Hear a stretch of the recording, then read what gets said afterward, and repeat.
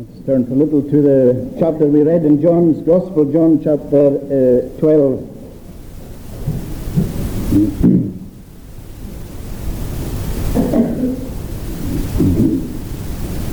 And reading from verse 20. In John chapter 12, reading from verse 20. And there were certain Greeks among them that came up to worship at the feast. The same came therefore to Philip, which was of Bethsaida of Galilee, and desired him, saying, Sir, we would see Jesus. Philip cometh and telleth Andrew, and again Andrew and Philip tell Jesus. And Jesus answered them, saying, The hour is come, that the Son of Man should be glorified. Verily, verily, I say unto you, except a corn of wheat fall into the ground and die, it abideth alone. But if it die, it bringeth forth much fruit. Now the Lord Jesus was, I'm sure we could say, was the master of using everyday events and everyday situations to explain deep, profound spiritual truths. And that's what we have here, where Jesus is talking about the corn of wheat which falls into the ground. But just prior to him telling about this corn of wheat which falls into the ground, we have these Greeks that came with a desire to see Jesus. Now this, a desire, we know, isn't just a certain kind of a wish. A desire is far deeper than that. It is something which is right in the very heart of our being. It is a real heartfelt longing. There was a yearn in their heart. They really wanted to see Jesus. And we know that there were some of these Greeks that they were proselytes, they had come to embrace the Jewish form of worship. And although they were granted many, many privileges, they weren't allowed to enter into everything that the Jew was. They were only allowed into a certain part of the temple. And in passing we can see how wonderful it is that we're living in a day where there are no barriers. Because when that veil of the temple was rent in two, that put an end to all the barriers that had existed beforehand. And it's wonderful to know that there is no, as Paul writes about it in Colossians, where he says that there is neither Jew nor Gentile. Where there is, in Colossians chapter 3, where he's saying that there is, the barrier has been broken down, where there is neither Greek nor Jew, circumcision nor uncircumcision, barbarian, Scythian, bond nor free, but Christ is all and in all. Wonderful thing. Greek nor Jew. You know, there's an awful lot of, I suppose many of the wars today, they come around because of nationalistic fervour, nationalistic pride. It's our land. This is my land. Some people seem to think that their own particular race is superior to other races. This is what it's saying here, no? There's not one race that's more important, more wonderful than another. Neither Greek nor Jew, circumcision nor uncircumcision. Isn't that wonderful? That's talking here about the religious differences. So that it doesn't matter whether a person was a Buddhist, a Baptist, or a Jew. It doesn't matter what background they've come from. It's the same gospel. It's the same work. And then it's saying barbarian or Scythian. And the Greeks looked at all others who weren't Greeks as being barbarians, and the worst of the lot were the Scythians. So it doesn't matter what your background is, bond or free, whether you're somebody who's from the palace or whether you're living in the gutter. It's the same gospel. Same gospel for everybody. And that's really what the wonderful thing that we have about this great and wonderful gospel, that there's no skin colour, there's no culture, no philosophies, no rank, no position creates any particular difference. Just this one thing, believing and trusting in the Lord Jesus Christ as Saviour. So these Greeks had come and they were desiring to see Jesus. Now, this particular desire that they had to see Jesus wasn't a desire to see what he looked like, to see what he was like, physical size, or how he spoke or something like that. It wasn't a desire of curiosity to see what Jesus was like. They could see that at any time. This was a desire to get to know Jesus more. They wanted to, as it were, to come to have a particular time of fellowship with him. They wanted to have a time of intimacy with him. And you know, friends, this is a desire of every single soul that has begun to take an interest in the Lord. They desire to see Jesus. If you are here tonight and that is your heart's desire to see Jesus, remember that that is a supernatural work. You couldn't desire to see Jesus in and of yourself. The Bible says, with regard to the Lord Jesus, that they saw no beauty in him that they should desire him. That's what Isaiah tells us. And that is the reason why there are so many people who have no interest in the Word of God. They've got no interest in coming to church. They've got no interest in spiritual things or spiritual fellowship, because they see no beauty in Jesus. You can tell them, you can try and convince them, but it means nothing. It's like water off a duck's back. And if you are here tonight and your desire is to see more of Jesus, then that is because you have first come to see him. Maybe there's somebody here tonight, and Jesus, it's only just now that you're beginning to come. I don't know. There might be somebody like that. And there has been a gradual opening of your eyes to see him. Beginning to see a little of who he is and a little of what he has done. And beginning to discover that that work that he did on Calvary is a personal work for you and to you. Beforehand you used to see him as somebody who did a great work. And you knew that he saved lots and lots of people, but you didn't know anything about it personally. But maybe tonight it has become more and more personal, where you're able to say, not that Jesus died for sinners, but you're able now to say that Jesus died for me, a sinner. And that is the work of grace. And that is what goes on within the people of God. But that is why so many have no thought or no notion of Jesus, because they see no beauty in him. Then when we see these Greeks here, and they have this great desire to see Jesus, to be near to him, and to have fellowship with him.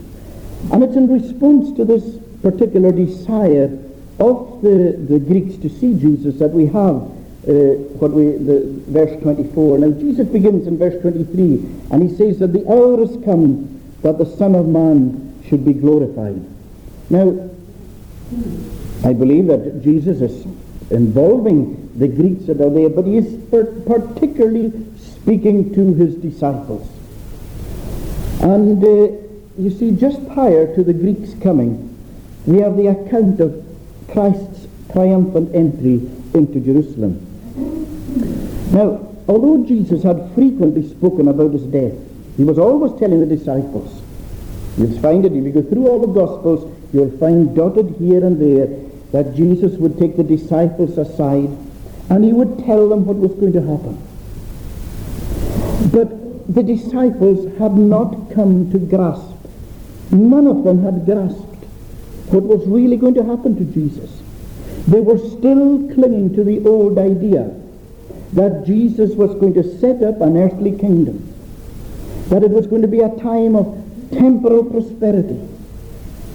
They had this belief that it was going to be, everything was going to happen in this world.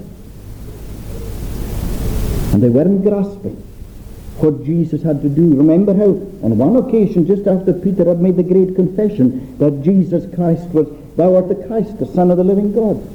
Just after that, when Jesus went on to tell what was to happen, remember how Peter was trying with all his power to dissuade Jesus from that. And in the end, the Lord had to say, remember how he said, get thee behind me, Satan. But they hadn't grasped what exactly was happening. And they were being disappointed at the way that people were forsaking Jesus, because you remember in the earlier part, if we went back a few chapters in John, back to John chapter 6, Jesus was an immensely popular person, and vast crowds were following. Remember after where he fed the thousands? They wanted to take him and make him king. And when Jesus then had this great crowd in front of him, and he began to teach them the nature of his work, and that about the bread of with that great statement, I am the bread of life, and the importance of feeding on Jesus, they began to take umbrage and they began to take offense, and they went away in droves. To the extent, I've often thought that must have been one of the most heartbreaking scenes in the life of Christ. Where, although Jesus knew the heart of all men, though he knew what was happening, and he could read and understand, and he knew how fickle people were, yet to see all these thousands of people going out after him, and yet they're all turning away. And I would imagine that thousands turned away from him on that occasion, because Jesus turns to the 12, and at the end of chapter 6 he's saying to them, will you also go away? It is as if nearly everybody had deserted him. And again Peter had come, and he said, to whom else can we go? For thou hast the words of eternal life. So the disciples were noticing that things were changing. Jesus wasn't that great figure of popularity that he had been. And yet, just prior to this incident, again, there was a moment of popularity where Jesus rode into Jerusalem, and the crowds were out, and they were crying, Hosanna, Hosanna. And again we see the fickleness of people. You know, people are, that's what makes God's love so wonderful. It's unchanging. You know, we're so fickle. And what we love one day, we're against the next day. You know, that's one of the awful things. That's what we love when we find somebody who is stable. Somebody who is loyal. Loyalty is a wonderful thing. Always be there for you. And that's one of the wonderful things about the Lord. His love is stable. His love is unchanging. It's not subject to the way that we operate. When we fail him, his love doesn't cease. He loves us. He continues to love us. It's a wonderful thing. But you see, here are people, and they're shouting Hosanna. And yet just a few days later, that same crowd probably, who's shouting Hosanna, are shouting crucify him, crucify him. That's the fickleness of man. But coming back to the disciples and the popularity of Jesus, you see, despite the fact that Jesus kept telling them what was going to happen to him, it tells us in verse 16, these things understood not his disciples at the first, but when Jesus was glorified, then remembered they that these things were written of him, and that they had done these things unto him. Remember when Jesus had risen from the dead? Remember how Peter and John ran to the empty tomb? It tells us here that, you remember how Peter went in, but John, when he saw, he believed, he remembered. It all came together for him. All the teaching, the earlier teaching. And then at that moment, it all came together for him. You know, friends, it's often the same for ourselves. We're sometimes slow to understand. There are many things sometimes we think we understand. We read them and we say, oh yes, yeah, that's great, I understand that. And then maybe it's down the road a year or 2 or 3 or 10 years. And you begin to say, I never really understood that before. And I think it will go on like that for us. And I'm sure that the more senior people here will be the first to say that there are many things that they thought that they had understood, and are seeing them in a new light with new understanding today. That's the way it will go on. It will go on into glory like that. A continual developing and opening up of the wonder of it all. And in passing, we may say that there in John chapter 12, at the beginning of the chapter, where we have Mary anointing the feet of Jesus, that Mary was the most spiritually minded follower that Jesus had. She was the greatest disciple that Jesus had. Mary understood what Peter didn't understand, what John didn't understand, what James didn't understand. None of the others understood. But remember, when Mary anointed the feet of Jesus, that Jesus said that she has done this, let her alone, against the day of my burying has she kept this. Mary alone understood who Jesus, or what Jesus was about. And no doubt Mary had come to understand that through her continual sitting at Jesus' feet. So Jesus was telling them, look, it's not going to be the way that you think. But anyway, the time has come, and Jesus says this, the hour has come that the Son of Man should be glorified. Now, all along Jesus was talking about a particular hour. You will find many references in the Bible about that. For instance, remember, he at the wedding, to his mother at the wedding in Cana of Galilee, he said, mine hour is not yet come. To his disciples he said, my time has not yet come. Elsewhere we read it saying, no man laid hands on him, because his hour was not yet come. And that shows us that Jesus was keeping to a heavenly timetable. And that's wonderful.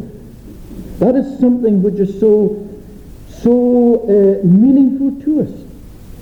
Because it means that Jesus wasn't taken by force, that he wasn't taken against his will. When they came to take him in the garden, Jesus gave himself. Remember when they came, and he said, whom seek ye?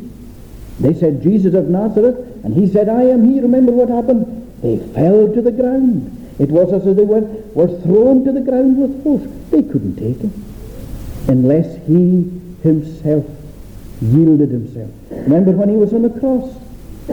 They said he saved others. Himself he cannot save. Come down from the cross.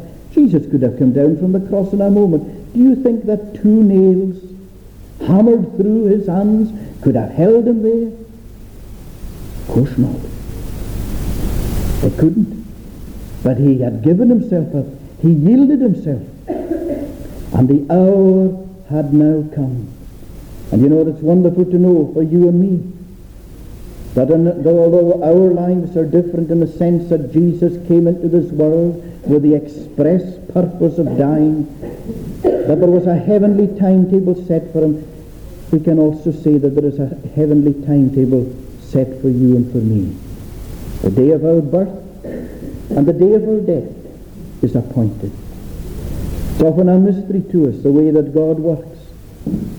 Why a young child is taken away. Who can understand these things? A loving mother, a doting father, a soul-winning minister, taken away, what we would say, way before their time.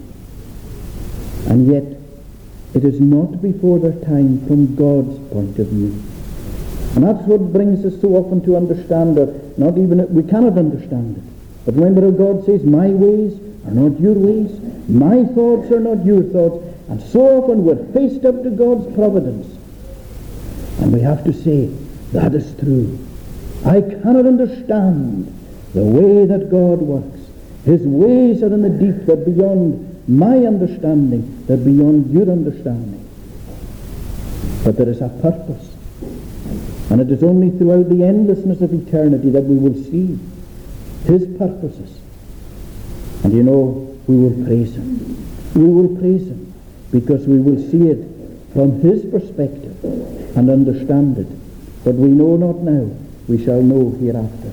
So nobody could take Jesus before his appointed time. But Jesus has said, the hour is come. The hour has come when I'm going to be taken. My work is over. Now again, from a human point of view, you would say never. Here's this man, yes God, but man, 33 years of age, and he has brought so much healing to so many people. He's doing so much good, and he's brought so much hope into people's lives. He has excited people and thrilled people. Wherever he went, people were following him. People were touched by his work.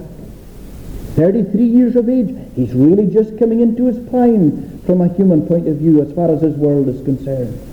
And yet he's saying, my time has come. The hour has come. And he says the hour has come that the Son of Man should be glorified.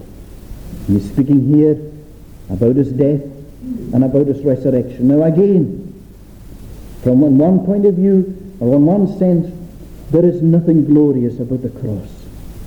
It was a place of degradation, a place of shame, a place of curse. It was a place of wrath. It was a place where God poured upon Christ His wrath and anger for sin. And yet there's a tremendous glory attached to the cross. Because it's here we see the supreme work of God and the supreme work of Christ. It is here that we see love. A love that transcends any love that we could ever know. Remember how it puts it in the Bible. What has the Lord done for us? Who loved us and washed us from our sins. Now, we would put it the other way around. We would say, who washed us and loved us. But no, the order is the other way around. You and I love something when there's something appealing about it. You love something that is attractive. Something that is repugnant and vile and hateful. You kind of recoil from it. But you know, that's what the Lord did while we were like that. While we were sinners. While we were rebels. While we were enemies. While we were disgusting and putrid all the way through. He loved us in order to wash us. In order to cleanse us. That's His love. Wonderful love. And it's on the cross that we see the display of this love. This love that loved us in order to wash us. And there's a tremendous glory attached to it. There were glorious happenings when Jesus was on the cross. Remember how the very rocks tore? The very sun hid itself. You know, it's an amazing thing. Remember what it says. If these should hold their peace, the very stones would cry out. And you know, in a sense, we find that when Jesus died on the cross of Calvary, or when He dismissed His spirit. That there was man, the crown of God's creation. And there they were abusing the Son of God. And yet the very testimony of the natural creation all round, the rocks and the sun and everything, was bearing testimony in a glorious way that this is Christ, the Son of God. And then we find, remember, in the temple, how the veil was torn in two from top to bottom. And so there was this glory that was mingled with the shame. But of course the cross led into glory. The cross was a pathway to glory. And the cross is a pathway to glory for you and for me. Let us remember that. That we will never, ever, ever taste of glory unless we come by the way of the cross. And we know that when the Lord Jesus Christ died, and His lifeless body was taken down from the cross, in one sense, it was almost, although He was still in a state of humiliation, because part of His humiliation involved being buried, and yet there was an aspect of the glory attached to it. Because as we were singing there in Psalm 16, that His body saw no corruption. That's one of the great distinctions between Christ's death and the death that you and I will die. Because when death sets in, when we die, corruption begins. That's one of the fearful fruits of sin, is that those that we love, we have to get rid of. We cannot bear to have them. We have to bury them. That's one of the most devastating things about sin. Because the body begins to corrupt and decay and go back to the dust that it came from. Oh, let us thank the Lord for the believer, that Christ is still guardian over the very dust, and that body will be raised, a glorious body to be reunited with the soul. But for Jesus Christ, His body saw no corruption. So there was this glory mingled with the shame. And then just very briefly a word in verse 24. And Christ is illustrating what is happening. He's illustrating the glory that is taking place here by the corn. Except a corn of wheat fall into the ground and die, it abideth alone. But if it die, it bringeth forth much fruit. Now if you take a grain of wheat and you keep it in your hand, well, and you just leave it in your hand, or you put it on the wee desk, or you put it on the table there and left it there, that's what it would remain. It would remain a little grain of wheat there, and it would be all alone, and it wouldn't change into anything else. That's what it would be. But if you take that same grain and you put it into the ground, a wonderful process takes place, because that grain of wheat dies, but from it there will come the blade, then the ear, and then the full corn in the ear. And that's what Jesus Christ is saying about himself. And he is saying there that he has to die, because if he didn't die, he would be alone. Not that he would be alone in one sense, because he would always, as he always from all eternity, Christ as the second person of the Godhead, enjoyed all the fellowship and love and communion and interaction between Father and Holy Spirit, and it was in need of nothing. But if Christ didn't die, there would be no church. You and I wouldn't be here tonight. And although there is a great company of angels that have also been created, if Christ didn't die, he would be alone with no church. No church. And Christ didn't die, we mentioned that earlier, he didn't die by accident. He died deliberately, just as a sower. When a sower goes out and sows the seed, he sows it deliberately in a particular place, in order that that seed will die and then will grow up, and the grain will grow up. It's a deliberate work, a deliberate process. And that's what the Lord Jesus did. And that's why he said, the hour is now come. And again, Christ's death, as we're really saying, is a way of bringing in this great harvest. You know, when you look at the grain in your hand, or if you had a few grains in your hand, you could never imagine or supposing you had a sack of grain, and you looked at it, and there's nothing very particularly inspiring or wonderful about a sack of grain. And you can never imagine what it will one day turn into until it's sown and grows and harvested.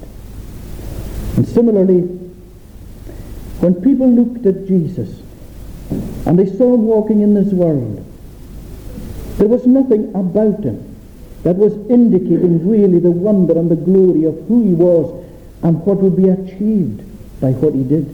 People looked at him just as a man.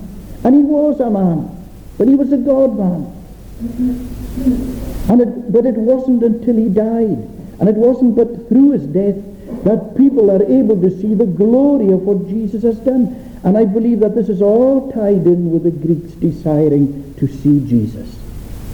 They cannot see Jesus who he is, but by the way of death and the harvest.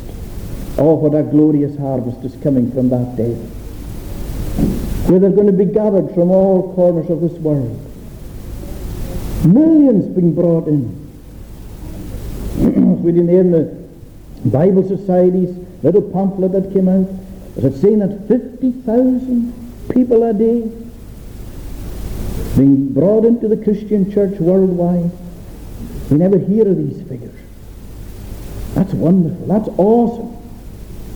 And the reverse is true here. They're saying that the equivalent of a congregation is being lost in our country every week. And that's terrible. But you see, worldwide, this is what's happening. This is the great harvest, where men and women, boys and girls are being brought in from all countries, from all backgrounds. They're brought in because Jesus has laid down his life.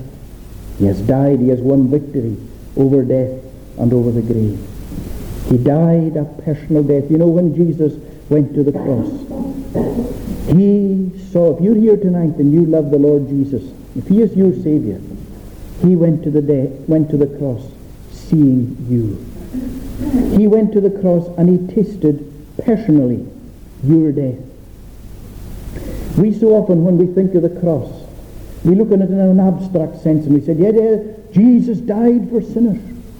But the Word tells us that he tasted death for every man.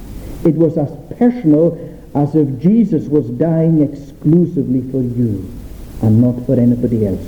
Of course he died for all his people, but he died personally for you. It is a wonderful thing, and that is what we really have to focus our mind upon.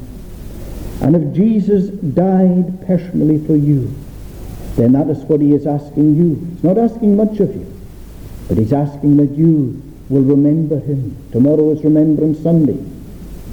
But it's more that it's an even greater, and I don't in any way am I taking away, detracting from all the brave and courageous men and women who gave their lives in the war. Greater love hath no man than this, that a man should lay down his life for his friends. And what a sacrifice in that last war. But you know, there was one death that was even greater, and that was Jesus's. It was personal. And if he died for you, then he's asking you to remember him by coming to profess his name, to take that cup and to take that bread and to do this in remembrance of me. I hope that every single one who loves the Lord Jesus will do that tomorrow. Let us pray. Oh, gracious and ever blessed Lord, we give thee thanks for all thy goodness to us. We pray that this word may be meaningful to us, that we may be able to see our risen Saviour, be able to see that the personalness of what Jesus has done for us. O Lord our God, we thank thee that thou art gentle in thy dealings with us. Oh, there might be times when we feel that it's been hard. There might be times when maybe somebody here has a broken heart in the way that the Lord has dealt with them. And yet the amazing thing is this, that there is a tenderness mingled with whatever comes. And we pray, Lord, for each and every one here tonight. We pray that the love of Jesus may fill our hearts, and that we may have that joy and peace that is found only in himself. Bless us then, we pray, and take each one of us home safely. Part us with thy blessing, and take away sin for Jesus' sake. Amen.